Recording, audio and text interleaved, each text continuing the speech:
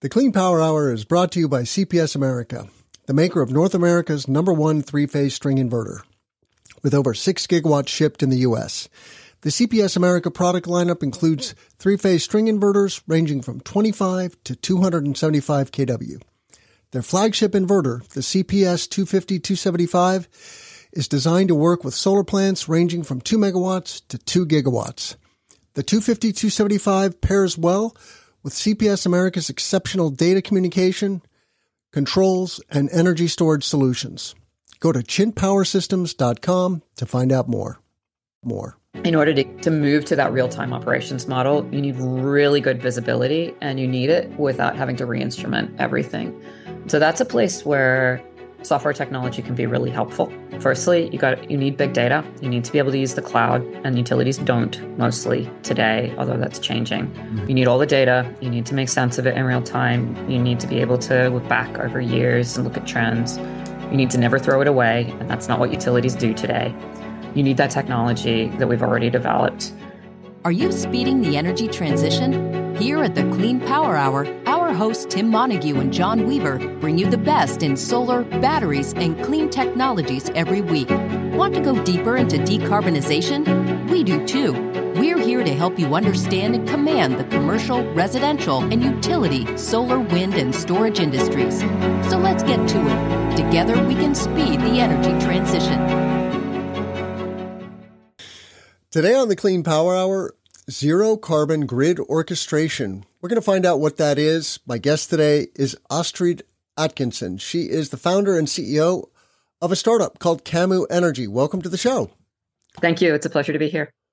Really nice to meet you, Astrid. Looking forward to learning more about Camu and what you're up to in the world. Give our listeners a little background on yourself. How did you get interested in the energy transition? Yeah. Happy to. So my background is on the software technology side. I was at Google from about 2004 and was really fortunate to be part of the early team that was helping to develop the kind of large-scale cloud computing approach that helped to build Google to what it became. In particular, I led up a lot of Google's early work on building highly reliable systems at global scale. So you kind of think about the transition to the cloud as, going from putting software on like one computer to putting it on 10,000 and having them work as reliably or more reliably than the one did. There's a fair amount of software and kind of operational approach to getting those 10,000 or 100,000 things to work reliably together. That was my field of expertise. So that was kind of what I led up at Google. And as I was kind of working through that and thinking about applications of that type of technology kind of elsewhere in the world, I was also getting interested in climate change and the climate and energy transition. My son is 10 now, but it was really around the time that he was born that I started to think about climate and the future that he would be inheriting from us. And it was when I realized that he was going to be 37 in 2050. And that, if anyone was going to be addressing climate change and really trying to fix the problem before it became disastrous for all of us, it was my generation and not his. That was really what got me kind of set on the idea of transitioning my career into the climate and energy space. And so I spent a long time thinking about where my specialty, which is very reliable large-scale computing, would fit into the energy transition space. And that's how I got interested in the grid, which is what we work with at Camu. And what is the problem that Camu is solving? Yeah, so we're fundamentally, firstly, we're a software and systems company. So we provide software, we work with utilities. And more specifically, if you think about the role of the grid in the energy transition, it's a pretty fundamental part of the kind of two-part story about how we decarbonize our energy system. And broadly speaking, there's kind of the two steps of electrify everything and then decarbonize the grid. The grid's a really important part of that step too. And it's underinvested from a technology perspective. It's also not nearly able to manage the volume of energy that we'll need to move across it in order to get all of that energy electrified. And we don't have that long to build physical infrastructure. So we're fortunate to already have a pretty big physical network that connects all sources of generation to most sources of demand.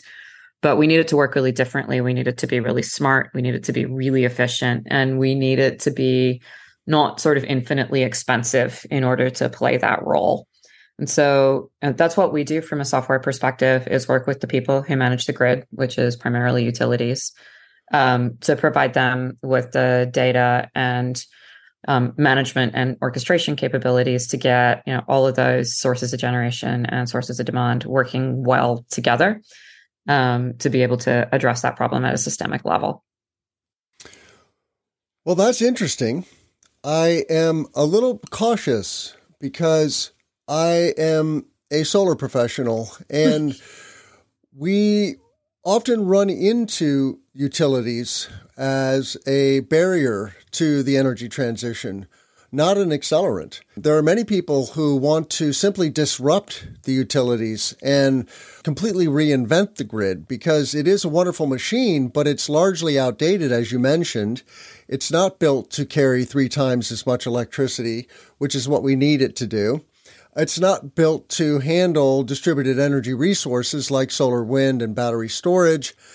But more importantly, it often becomes a major source of friction, right, for interconnection and permitting and getting projects across the finish line and making them financeable and affordable and speeding the energy transition, which is our mission here at the Clean Power Hour. So what do you say to that? And how do you affect change with when you're serving the utilities? I get it that they're going to need better and smarter tools, and we need a smarter grid. But is that disruption or that progress, so to speak, really going to come from them buying a better software platform?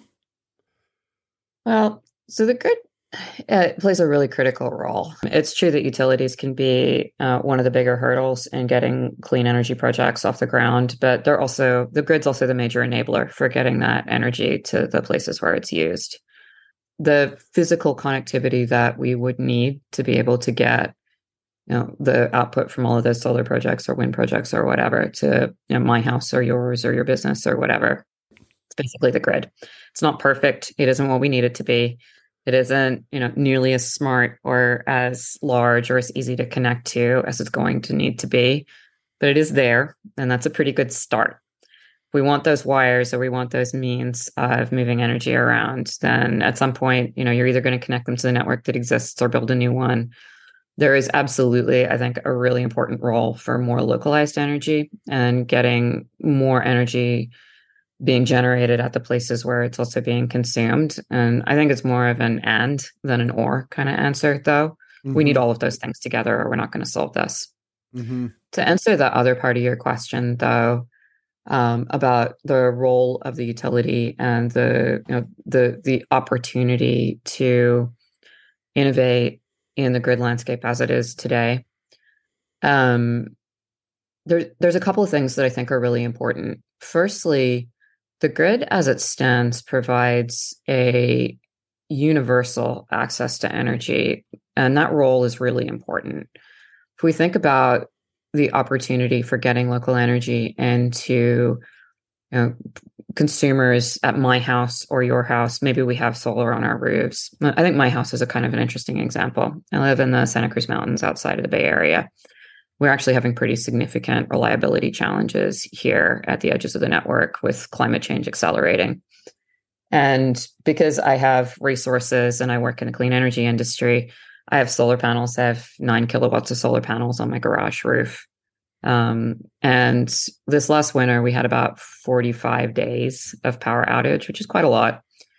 I had a battery project that was in progress, and it came online at the tail end of that long, difficult winter for myself and all of my neighbors. And it fixed the problem exactly and only for me. I went from, being in a situation where I and all my neighbors were busy cutting, chainsawing logs and running the wood stove and all of those kinds of things to not losing power ever. That fixed the problem 100% for me and for my house. But it didn't fix it for my friends who live next door. It didn't fix it for my neighbors down the road. It didn't fix it for the old lady who lives a couple doors up on the highway. But so when you say you solved the problem for yourself, you installed a 30 kilowatt hour battery, or what did you do? I installed a 40 kilowatt hour battery. Mm-hmm. Yes. Yeah. Yeah. I mean, a big battery does solve the problem, but boy, that's a big ticket. Well, certainly. And it was expensive. And my neighbors can't afford that.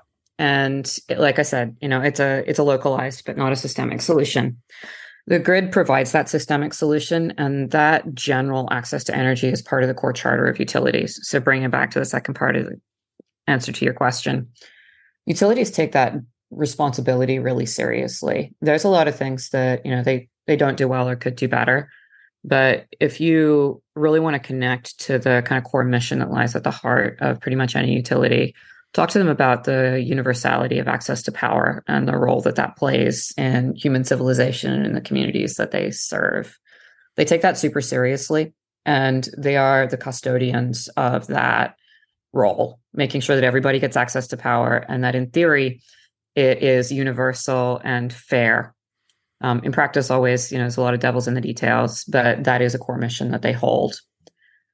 When they think about their job, they also think about the job of keeping the lights on. And up until pretty recently, I think that, getting solar power onto the grid was kind of ancillary for them to that role in a very significant way, right? Like not part of the day-to-day challenge of keeping the lights on, restoring power after storms, those kinds of things.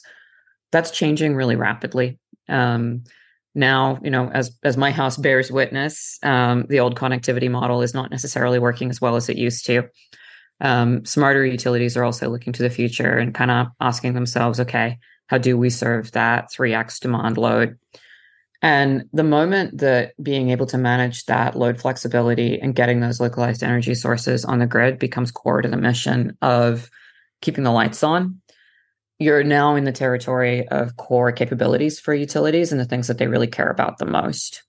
I also have a background in operations. I understand that if you're an operator and your job is to get paged at 3 a.m. or to be sitting there in an operating center at 3 a.m., trying to keep power running or services running in the middle of adverse conditions, you're not always super excited about people showing up with new technologies to be like, hey, I built it. Could you put it on your grid? But when it helps you solve that problem, that changes things really quickly. So that's a big part of the work that we do, is to give utilities the tools that would help them to treat the additions to their grid as a core part of their reliability mission, and to be able to support them in that goal of being able to provide universal, low cost and fair and reliable access to power to their customers. And like I said, that's really just, it's core to how they think about their work and what they do. So give us an example of how that works. How does software help utilities integrate DERs into their day-to-day mission? Yeah, so I think one of the interesting areas for a lot of utilities is the addition of EVs to the grid. This is it's a little bit it feels like a kind of an old hat item at this point, because we've been talking about EVs for so long. But we are finally at the point where it actually matters, where the rate of EV adoption is becoming noticeable.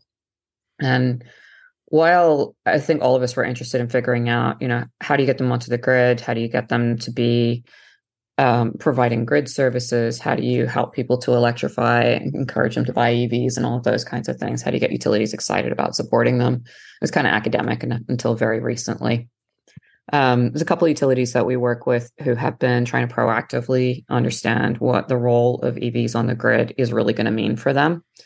And I think one thing that's super important to understand about load growth is that it isn't really easy to capture the impact of load growth in like overall percentages, right? Like if you look at the IEA reports, we're still at like 2% year over year, and that's not very much. US government reports, likewise, if you just look at overall load growth, still not very high. But if you actually talk to utilities about what they're seeing, it varies a lot by territory. Some of them are seeing a couple percent load growth. Some of them, one that I talked to recently is expecting 17% by 2028 year over year, which is huge. And then within their territories, pretty much all of them at this point have areas where there's a lot of load growth that's really like a cause for concern, whether that's factories going in or data centers are a big driver of load growth. But they're also sort of looking at EVs and thinking, well, that's the one source of load that I can't really, it doesn't show up on an interconnection request. How is that going to impact my grid? And if you actually model that on a feeder by feeder, like a circuit by circuit or substation by substation basis, taking a baseline from the EVs that are actually out there today, that starts to produce a really vivid picture of what the future could look like. You start with the baseline of maybe 2 or 5% of vehicles that are out there today on the highest load substations. And then you play that forward at a 10 or 20% growth rate year over year. Mm-hmm. Doesn't matter much this year, doesn't matter much next year, but it's an exponential growth rate. And by about 2026, 27, 28, suddenly you're looking at building new substations. And that's really soon by a utility, from a utility perspective. I mean, can't we just Firstly, Can't we just look into the future by looking at Northern Europe? Because they're much further along in the energy transition. They're electrifying HVAC with heat pumps, and they're buying way, way more EVs. We're only at 5% here in the U.S. It's a good watermark, but there are places in Northern Europe where they're at 80+% EVs. It's kind of academic to most American utilities, I think, when they look at that and they think like, oh, I don't know. I don't even know how many EVs are out there today.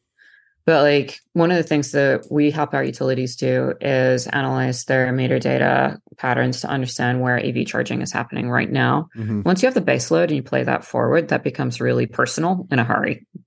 This is not like, oh, in Europe, someone's building new substations for EV load.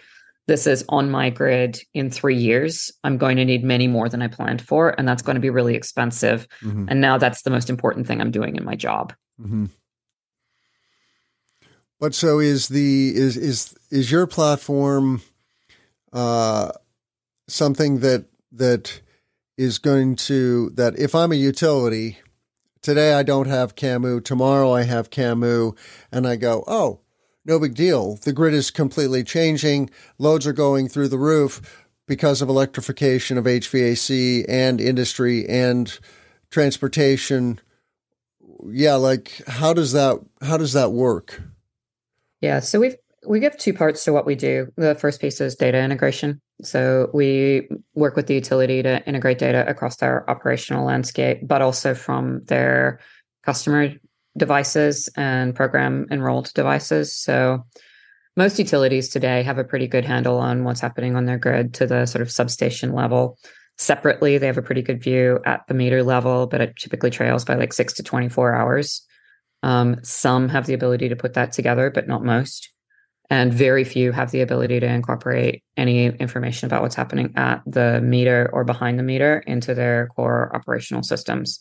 So there's that big gap between the grid as a utility sees it from their operations center, which goes, like I said, to the substation, maybe the recloser, versus what's really happening out there on the edges of the grid. Being able to incorporate information, firstly, about, what's really happening with those EV locations, whether that's by connecting directly to the EVs and getting information from them or modeling it, and we do a mix. Firstly, understanding all of that information in context and what that's going to mean is helping to fill a gap that most utilities have. Secondly, being able to connect that to what you want all of those resources to do, from large scale solar, front of meter storage, all those things, to customer EVs, customer batteries, those kinds of things. Basically, kind of being the brains of the operation. What do you want all those resources to do in order to make most efficient use of the network that you have? Mm-hmm. That's the orchestration part. It's how could you use a substation battery to offset the peak load generated by EV charging? The utility can control the substation battery. They might be able to control the charging times of the EV directly or indirectly. Understanding, firstly, what's going to make a difference, and then being able to actually get those messages to those EVs, those batteries, et cetera. We do both parts. We do both the data and the understanding, and then also the control. And so it's helping utilities plan for the future, but also in real time manage the assets that they have, leveraging virtual power plants, for example. I mean, that's right. Sunrun is a force now, right? They're installing a gigawatt of solar a year. And their attachment rate has gone through the roof because of NEM 3.0 in California. I mean, I would imagine you're working in the California market. How many markets are you working in, and are you able to work in? So today we're doing some work in California, some in the kind of Rocky Mountain West region, and then some on the East Coast. So Pennsylvania and Vermont. Today we're US based, but it really is kind of all across the country. And it's a range from utilities that are really seeing a lot of solar and local resource adoption to ones that aren't yet seeing that, but really want to take a leadership role in what that's going to mean for their communities as that comes online. The Clean Power Hour is brought to you by CPS America, the maker of North America's #1 three-phase string inverter, with over 6 gigawatts shipped in the U.S. The CPS America product lineup includes three-phase string inverters ranging from 25 to 275 kW. Their flagship inverter, the CPS 250-275, is designed to work with solar plants ranging from 2 megawatts to 2 gigawatts.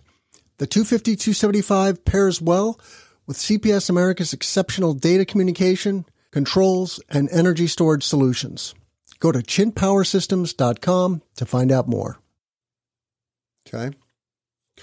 So if I'm a utility and I've got this established business model, I'm a regulated monopoly, and that's true whether you're an IOU or a public power utility. There's not that.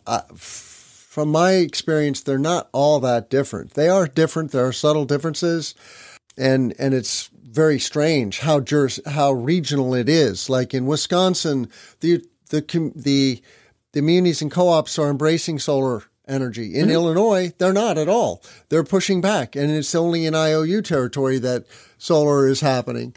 So if I'm a utility, though, and I look out at this landscape of tools, so to speak, why am I incentivized to embrace the future, so to speak? Because that's one of the real problems that renewable energy professionals see today, is that they're not that incentivized. They have this business model of, we want to build transmission and distribution on a cost plus model, and we don't really care about the energy transition. We care about uptime for the grid. And when we don't provide that, society, says, look, you're in trouble. and then the utility goes, well, we're going to bankrupt. Sorry guys, we caused a bunch of fires, and the grid went down. But I guess back to my question, if I'm a utility, what is my primary motivation to talk to you at CAMU, and what is your experience, I guess? Like, do you have some secret door opening sauce? So I think that question about motivation is really the right one, because that's really what it gets down to, right? Like, you never are going to sell a technology solution or a system solution to a customer that doesn't feel like it's fundamentally important to them and solves a core problem to their business. There's sort of no point. But it varies a lot depending on utility. And I think that's some of what you're seeing, region by region and case by case. For some of the local co-ops and munis, they have energy contract structures that do allow them to make money from local energy resources. So a lot of co-ops and munis are bound to long-term power procurement contracts with large providers like generation and transmission providers that don't allow them to buy power outside of that contract. So if they're in a 40-year G&T all requirements contract, typically a co-op's not allowed to buy more than 5% of its power outside of that contract.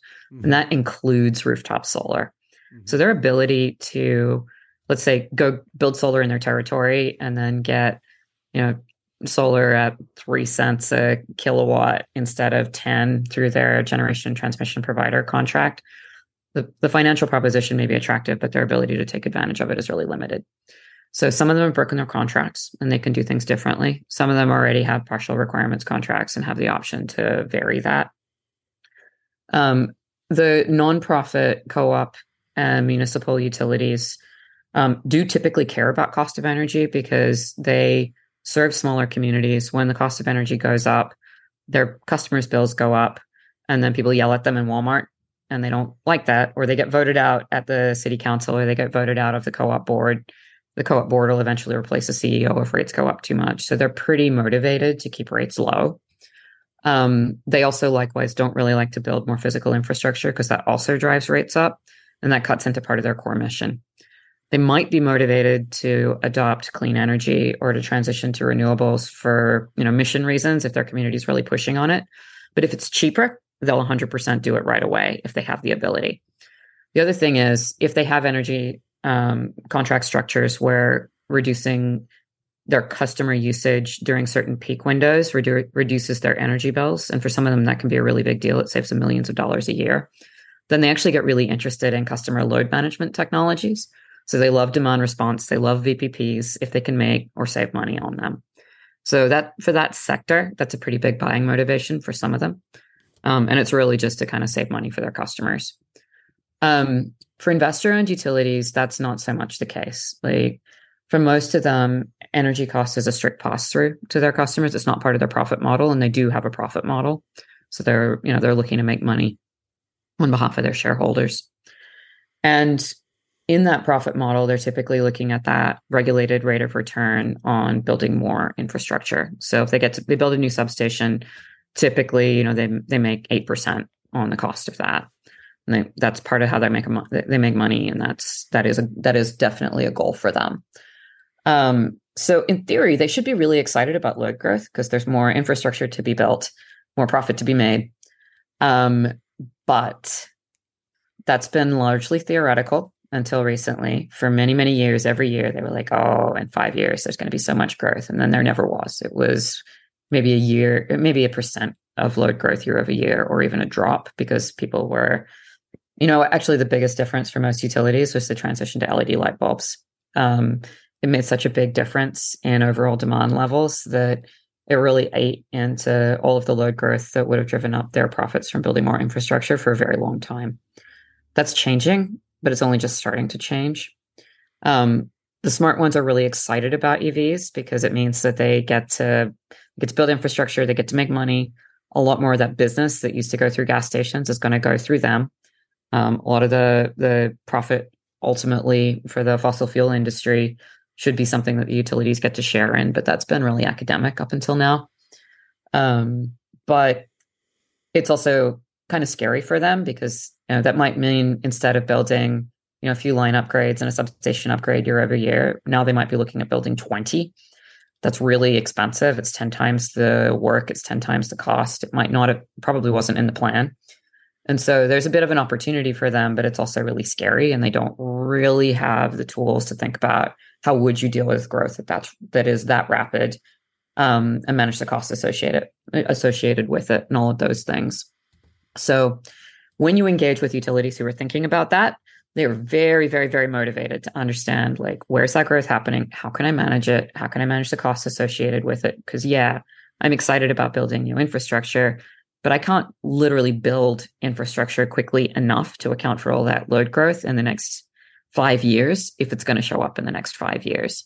And so that's why working with someone like us becomes really important, because it's like, okay, if it's going to cost $1 billion to upgrade all my substations over the next 7 to 10 years for EVs, that's something that my regulator is going to be really concerned about. I need to prove to them that I'm taking all of the steps to lower those costs, to make my grid as efficient as possible. Suddenly efficiency matters a lot, where it didn't really matter to them before because they weren't really concerned about keeping load down. Mm-hmm. So that's kind of the context that we work with utilities within. Mm-hmm. And it's really in that context of that transition to full electrification is where what we do suddenly starts to matter a lot.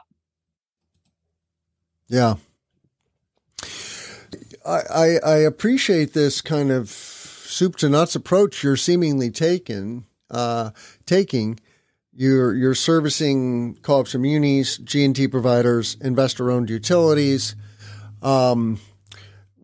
If I was to go to your website and read the white papers there, what am I going to learn, I guess? What is the aha moment for me if I'm one of those three or all three of those, right? Like, I'm looking for, we need a breakthrough, right? We don't need incremental change. We need radical change.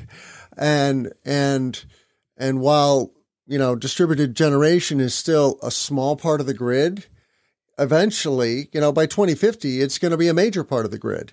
And I'm just curious, like, how you see the evolution of the grid happening, because, frankly, you are involved in that visioning process. You are ultimately going to become the grease or some of the grease for the skids of the evolution of the industry. Yeah, I think this is a really exciting time to be working in the grid. It is a very profound change that we're discussing, and that's kind of intimidating. But on the other hand, for me personally, like, I was really fortunate to be part of a fundamentally transformational change in the computing industry.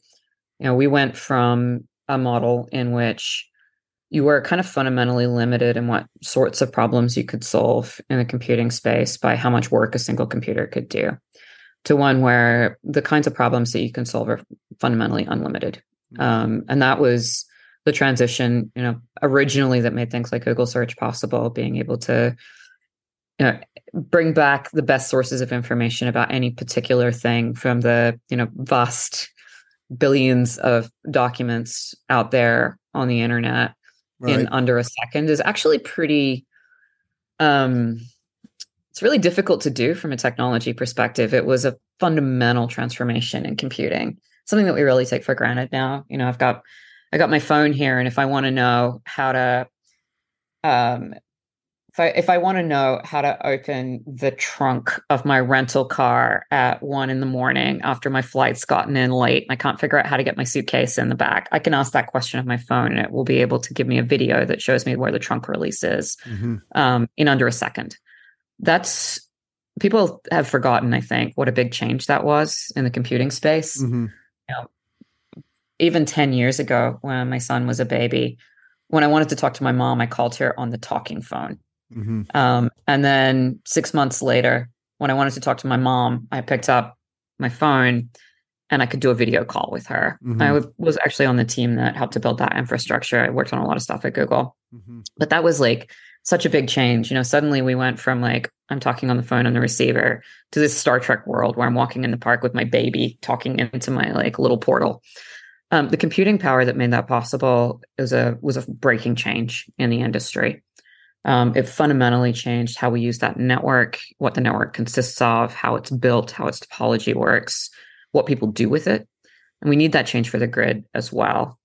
And the details of, how you transition a network to be fundamentally distributed to do 10 or 1,000 times the work, I think are all sort of kind of boringly small, but that's also kind of the good news, right? Like, we've solved problems around how you get networks to do more work a couple times over, between the internet, between telephony.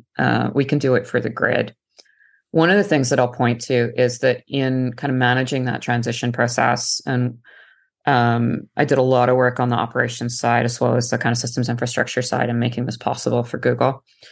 Just the power of being able to see what's going on is pretty profound. Most utilities can't see what's happening, and that's part of the reason they're conservative about making changes to the grid. On the transmission side, visibility is pretty good. On the distribution side, it's terrible. Like I mentioned, most utilities have invested in smart meters. That gets them up to what happened yesterday, maybe 6 hours ago at best. But that's not the kind of visibility that you would need to get like a minute-to-minute dynamic grid where could actually take advantage of my batteries to maybe service my neighbors, or a substation battery to offset the charging for my Tesla, or, the 20 Teslas. Actually, there's not 20 Teslas in my neighborhood. That's just mine. But you get the idea. Sure. In order to move to that real-time operations model, you need really good visibility, and you need it without having to re-instrument everything. So that's a place where software technology can be really helpful. Firstly, you need big data. You need to be able to use the cloud, and utilities don't mostly today, although that's changing. Mm-hmm. You need all the data. You need to make sense of it in real time. You need to be able to look back over years and look at trends. You need to never throw it away, and that's not what utilities do today. You need that technology that we've already developed, and you need to be able to fill the gaps. So being able to bring like machine learning and artificial intelligence approaches to bridge the gap between the data that we have and the visibility that we need, it's actually pretty transformational. So if you're going to kind of point to anything as sort of an aha moment, like what really makes the difference, being able to use those technology approaches that we built for the Googles and the Facebooks and the Ubers to be able to see what's happening on the grid so that you can make sense of it, that's going to make a big difference. It's going to make a bigger difference than people expect. So I think we should just wrap up with some one or two concrete examples of the difference that you're making, for utilities, and you can pick a market. Is it California or somewhere else where the light bulbs are going off for your customers? Yeah, I mean, I think a really interesting market is in the Rocky Mountain West region, where there's kind of an interesting intersection between investment in renewables and interest in local and distributed generation, the strong streak of independence in the West, versus some of those tensions around energy cost, transition cost, load growth, those kinds of things. A lot of those communities are seeing load growth or are seeing opportunity kind of come into their territories in the form of new factories being built, charging stations for fleet charging and, cross-country travel, those kinds of things, data centers, and just their, customers adopting renewable energy and smart grid technologies and smart load technologies like heat pumps and stuff like that. So there's this nice intersection between like a lot of renewables on the one hand, a lot of load growth, and then a lot of new technology that we can use to manage that load. So, there are multiple utilities in that region that have very aggressive decarbonization goals, looking to decarbonize by 2030. Those are typically the nearest term goals in the country. I have a couple of current customers with targets in that range. One of our current customers has already transitioned more than 100% of their daytime energy to local solar, built within their territory, connected to their distribution grid. And they're starting to look at selling that to their neighbors, which I think is really cool. For them, that becomes an industry and a source of revenue, ultimately one that could potentially be really transformative for communities with a lot of sun and not a lot of other local resources. On the flip side of that, those utilities that are looking at supporting really dramatic load growth from development, factories, data centers, those kinds of things, they really need tools to manage that cost and manage that reliably. They're looking at putting in substation batteries in the future to manage that, but they're already managing VPPs of customer battery to help them manage energy costs today and keep the cost low for all of their customers. And so those abilities to manage cost at the system level and really put one customer's EV and their battery to work for the benefit of everybody. That's happening today with those local and regional utilities in Colorado and Vermont. They're setting a great example for what that's going to look like for everybody. So I definitely encourage people to look at the examples of those regional utilities to see what could this look like at scale, because putting those VPPs to work to support the grid and to keep costs low for customers, that's not an imaginary technology. It's happening in Europe as well. That's stuff that's really already starting to be demonstrated in the field in a number of places. I also think Australia is a really good demonstration. For us, those regional utilities in Colorado and Vermont, and soon to be other places in the US are the places where we're having the most benefit today. But that model of what a next generation utility that's operating their grid in real time in a localized way, we're helping that happen today, and a lot of people are making that work today. Well, we have to stop there. I want to thank you for this interview. Check out all of our content at cleanpowerhour.com. Give us a rating and a review on Apple and Spotify. Please tell your friends about the show. Reach out to me on LinkedIn. I love hearing from my listeners and connecting with new people. And you can also contact us through the website, cleanpowerhour.com. Astrid, how can our listeners find you? Well, we're on the web at camus.energy, camus.energy. Or you can find us on LinkedIn, Twitter, kind of all the usual places. I guess it's not Twitter anymore. Whatever it is now. Wonderful. Astrid Atkinson, CEO and founder of Camus Energy. Thank you so much. Thank you so much. It was a pleasure. I'm Tim Montague. Let's grow solar and storage. Hey, listeners. This is Tim. I want to give a shout out to all of you. I do this for you twice a week. Thank you for being here. Thank you for giving us your time. I really appreciate you and what you're all about.